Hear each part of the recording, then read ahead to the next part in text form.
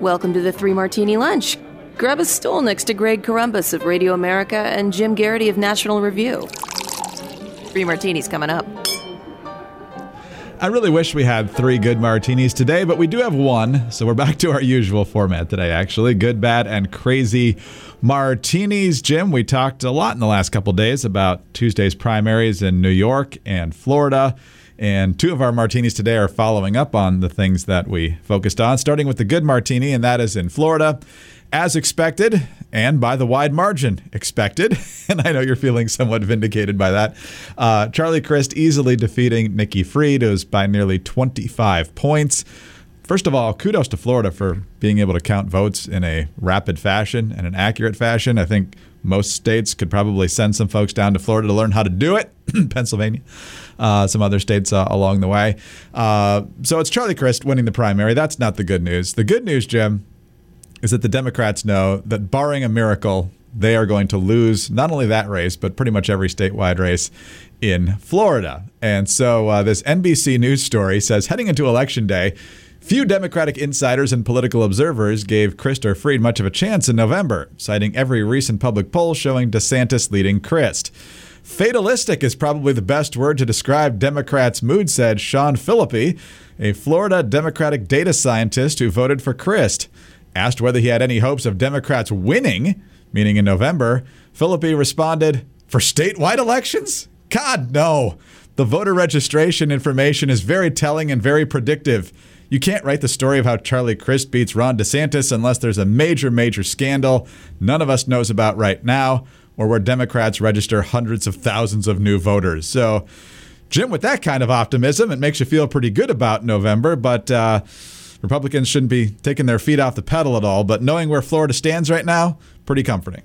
Greg, if there's any word that I want to see in a headline about the Democratic Party after their primaries, fatalistic is really high up there. That's a really clear indicator that nobody's getting their hopes up high. And, you know, there were a decent number of, I'm going to characterize as more progressive Florida Democrats who were Nikki Fried supporters, who won, by the way, extraordinarily doubted yesterday's Morning Jolt, argued that I was pushing pro-Charlie Crist propaganda, because if there's anything I stand for, it's support of Charlie Crist. And yeah, I just simply looked at the polling, and the most recent poll before Election Day had Crist up by 30. Now, we all remember cases in which the polls have been very wrong, and sometimes you do see really big misses. You know, Susan Collins in Maine last year. Quinnipiac kept saying that Lindsey Graham was in trouble in South Carolina, and he ended up winning by 10 points. So, yes, sometimes you can find polls that are really, really far off. But when they generally don't miss by like 30, right? And so yesterday, Crist won by 25 points. Okay, so she did a little bit better, but it really didn't matter that much in the end. It looked like a Crist landslide, and it turned out to be a Crist landslide. And, you know, these supporters of Nikki Fried should kind of learn, if someone tells you something you don't want to hear, they are not necessarily lying to you. They are not necessarily been brainwashed by Charlie Crist. They're not part of a grand conspiracy. Sometimes the news is bad. Learn to live with it, like the rest of us. Not that that got under my skin. But the other thing that kind of jumps out here is that there were some of these Nikki Fried supporters who argue that Crist isn't even really trying to win. He's a former Republican. They didn't trust her. I don't think this is an elaborate, long con that Charlie Crist is running. But there's good reason to doubt whether he's the right guy. And, you know, obviously he's lost statewide twice before. This morning, in his first press conference as the Democratic nominee, he was asked, he said he does not want any DeSantis supporters to switch over to him. Quote, those who support the governor should stay with him. I don't want your vote. If you have that hate in your heart, keep it there. Greg, have you ever seen a candidate whose first thing after the primary is to announce who he doesn't want to vote for him? I just talk about like virtues, and I'm looking at this on Twitter, and there are a lot of Democrats who are like, "Wait, what? What?" And a lot of folks suspecting that he knows he's not going to win. You know, obviously the head-to-head polling has favored DeSantis for quite a while now. And it's, outside the margin of error. It doesn't look all that good. So the idea that maybe this campaign is going to be about virtue signaling, This campaign is going to be about staying pure, not sullying yourself with the effort of trying to win as many votes as you can. This is Chris arguing, if you're not voting for me, you have hate in your heart. Wow. Go for it, Charlie. Good luck. That's exactly the right message, But we just talked about yesterday. Wasn't Nikki Fried's quote yesterday, if I lose, the people lose. And if Charlie Chris says, if you don't vote for me, you have hatred in your heart. I mean, talk about your binary choices. But wow. I also, Jim, you and I hate getting the political emails. They must raise some money because they keep coming. But man, they're annoying. I even hate them from the Republicans. I unsubscribe to as many of them as I can. But one slipped into my inbox this morning because in the Democratic primary in Florida, Val Demings is going to be the nominee against Marco Rubio. And the reaction to her primary win, where she was the only high-profile candidate in the race, is, I can't believe it. We won the primary. Now it's on to the general. Like, I was only ahead by 80 points the entire time. They probably didn't even bother polling the race at all. I think she got over 90% of the vote. So this whole, you did it, your contribution made the difference, or else she only would have won by 85. It's just insane. Political fundraising emails, clearly they go with the messages that generate a result, regardless of whether they're accurate. So everything is always like, our democracy is hanging by a thread if we don't meet our quarterly deadline. You're asking for money. You know what? Be a better candidate. That'll get you more money, right? Then the second thing is that it's always kind of intriguing, because there have been a couple of times you'll see occasionally, generally not your experienced political reporters, but every once in a while you'll see, they must have some research indicating that if you communicate bad news, people will give more, right? And so you'll get the subject line, bad news, or I didn't want to have to tell you this, but, or something like that. And there are some reporters who, first of all, I never subscribed for any of these fundraising emails. I think there are some campaigns that automatically take their press list and put it on the fundraising list. And I really want to use bad words. I'll just keep it to screw you as the response to that. If I'm covering your campaign, I'm not a donor. I'm not going to give you money. I don't like giving money to people I owe money to. Never mind to political campaigns. But so that they'll do this. And occasionally someone will treat that fundraising message as if it's an actual confession of genuine fundraising problems. And it very, very rarely turns out to be the case. So they're this alternate universe, Crazy Eddie style messaging that this never means anything. And if I could make all the fundraising emails go away forever, I would do so. Yeah. Candidates, I'm never going to donate to you, ever. The only candidate I've ever donated to is my college roommate who was running for his township board back in Michigan. And so the one I can't bring myself to unsubscribe from, though, is from Biden, because for some reason it keeps calling me Doris. And it just, it thinks I'm an old woman named Doris. And I just imagine Joe Biden mistakenly calling me Doris all the time. It just seems very accurate. So I just get a kick out of that. Yeah. The other message I've seen a lot of lately is, you deserve an explanation. And it's very much like we've walked in on the candidate with another woman or something like that. It's some sort of like, hey, I don't know if I want to hear all this kind of stuff. There's clearly these very personal subject lines must get more people to open them. And I'm always being invited to give money. No, once again, screw you, Exactly. Yeah. The thing they need to level with us about is that they fell $10,000 short of their monthly or quarterly goal, which, of course, is meaningless.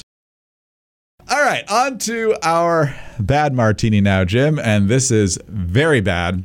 I know your colleague Charlie Cook is probably spitting more nails about this topic than just about anyone in conservative media right now. But the details are finally coming together now. The Biden administration is going to announce today that it's going to cancel up to $10,000 in student debt for borrowers, and this is the NBC story, cancel up to $10,000 in student debt for borrowers who earn $125,000 a year or less, and up to $20,000 for recipients of Pell Grants. Couples who earn $250,000 a year or less who file taxes jointly will also qualify for the cancellation of up to $10,000 for each partner. The administration is also extending the payment pause on federal student loans for a final time through December 31st. Jim, this has people upset for a number of reasons. First of all, the far left doesn't think this is enough. They just want everything forgiven. But of course, the biggest problem here is that taxpayers are on the hook for student loans because that was a program that got shoved into Obamacare. We didn't pay enough attention to that at the time. And so the government can just decide to do these things. But I think better than just about anybody explaining this is the people it affects. Elizabeth Warren was pushing the idea of student debt forgiveness during her 2020 presidential campaign. And this is how a dad in Iowa brought it up to her. There's unfortunately a bunch of background noise, so hopefully you can hear it well. But he says that he saved up, worked double shifts so his daughter wouldn't have to take out student loans, and she wants to just forgive the people who weren't as responsible. So here's how that went just a few years ago. I just want to ask one question. My daughter's getting out of school. I've saved all my money. She doesn't have any student loans. Am I going to get my money back? Of course not. So you're going to pay for people who didn't save any money, and those of us that did the right thing get screwed. No, it's not anybody got screwed. When we started, of course we did. My buddy had fun, bought a car, went on vacations. I saved my money. He made more than I did. But I worked a double shift, worked extra. My daughter's worksheet is 10. So you're laughing. Yeah, that's exactly what you're doing. We did the right thing, and we get screwed. I appreciate That's it. all right. Yeah, we did the right thing and we get screwed. And at that point, Elizabeth Warren says, I appreciate your time, and moves on to the next person. So, Jim, hard to sum it up better than that. We've had a lot of bad martinis, and maybe this isn't as bad as watching people fall off of landing gears in Afghanistan or something like that. But this is a really darn bad one. And maybe you'd think, having had the better part of a year of rumors that Biden was going to do this, would lessen the blow. But as it becomes reality, in fact, probably as we're recording right now, it doesn't. It really stings because it is such full spectrum bad decision. I urge listeners to read my colleague Charlie Cook before his head explodes, because he's livid about this, and I think he's got every good reason. I think he's channeling a lot of anger out there. This is bad economics. This is probably going to have at least a mild deleterious effect on inflation, because the government is basically saying, hey, now you got more money to spend because we're going to cover those debts that, oh, by the way, no one has been paying, unless they chose to pay, since March 13th, 2020. So we're now past 2 years. We're coming up on about 2.5 years. No one has had to make these payments. Now, if you're smart and you're responsible, you would have paid down the principal on this. You would have continued making the payments. But maybe you had disruption because of the COVID-19 pandemic. Maybe you're out of work, or you couldn't go into work or something. So maybe you couldn't. Okay, fine. Look, I think we can all agree, over the course of 2021, the pandemic became from this, still major factor in our lives to less and less of a factor in our lives. Certainly, it's been a much smaller factor since the Omicron wave in January, February, around then. So you've had a lot of time, and yet basically the government, all this time people could have, and perhaps because people thought Biden was going to do this, they have not done so. This is bad economics. The moral hazard is just off the charts here. If you didn't like bailouts of big banks and big corporations, I don't understand why you would enjoy a government bailout of people who've chosen to not pay back their debts that they signed a contract agreeing to do. As is laid out by that questioner and by Charlie and by lots of folks, this means if you paid back your student loans, you are a sucker. You are gullible. You are a chump. And Joe Biden has decided he's going to make this, that he's surrounded by people who think this is a good idea, and they're going to do it. But I really think this is not political. You see all kinds of dumb decisions or bad decisions made by this administration. You say, well, they're popular and they want to win votes and stuff.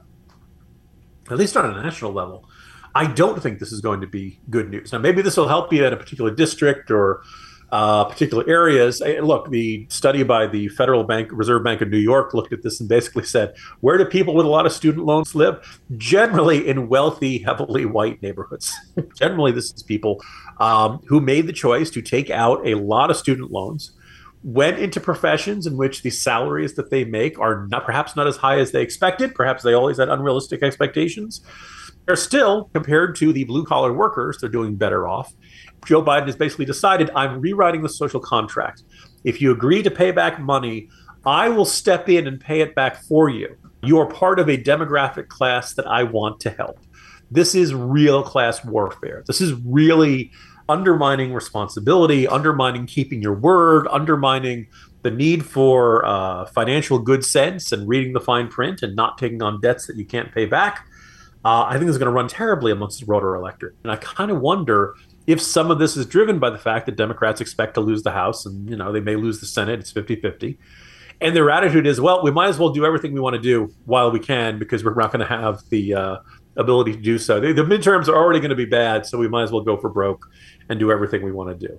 The anger from out there for people is palpable. And they really don't like the idea of the federal government making them feel like a chump and a fool for doing the responsible choice. We're going to be dealing with the consequences of this for a long time. And I think this is an anger that will not dissipate for a good long time. Jim, I know you spend time on Twitter. We probably both spend too much time on Twitter. Have you noticed these people on the left saying, you guys who never actually took out student loans or paid them back, it's not like it's really being transferred to you. You keep saying that, but the government just forgives it. Nobody actually has to pay anything.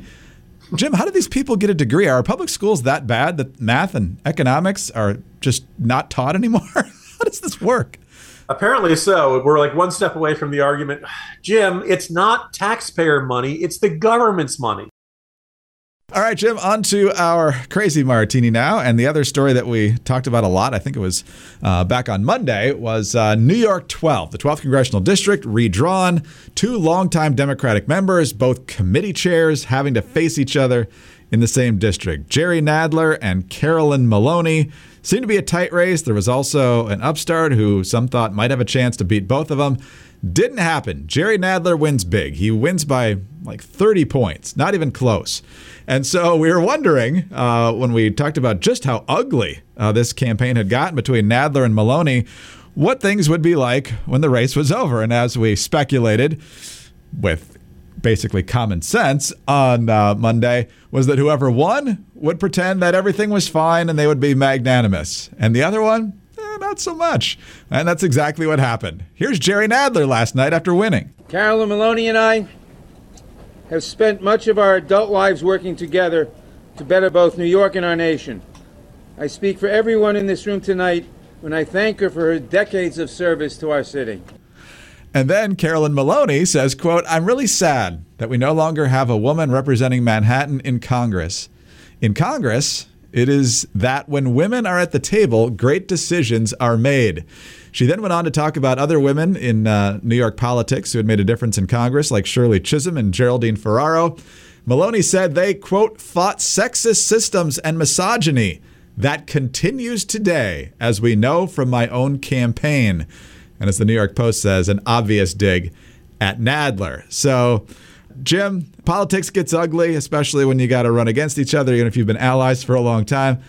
Carolyn Maloney's been in Congress for 30 years. She's got a lot of power on Capitol Hill. Not really sure how much of a victim she is of misogyny and a sexist system when you've put together that kind of power. Greg, I don't know how much spare money the NRCC or National Republican Committee has, but my sense is with the reporting, it's not very much. But you kind of wonder if you took that quote in which she is denouncing New York Democrats for their sexism and the sexist systems and misogyny. Well, let's say you ran that as a 30-second ad on, say, Lifetime Network or any other shows that had extremely high female demographics, and you just tried to get that message into the bloodstream. How would that shake out? How would you see the numbers move a little bit? Would that depress female turnout in certain areas or Democratic? It would just spur more infighting in Democratic circles. Maybe they don't have the money to do it. Just seems like a interesting thing there. I do, by the way, think there is a useful lesson in this, which is that, and I wrote about this earlier in the week. Yes, this primary got really nasty really fast, and I think from 2 longtime members of Congress who insisted they saw the other as a friend, and that the moment they were put up against each other, they just went at it, hammer and tong, and wanted to rip into each other's reputations. And she said that not only did she think Nadler was not really a friend to women, that he had been taking credit for other people's work, and that he was lazy, and that he was senile. And for his part, Nadler said that Maloney was gullible and cowardly on some of her votes and all that kind of stuff. This got really nasty. And so I think what's significant here, can you say that this was actual sexism that held back Maloney?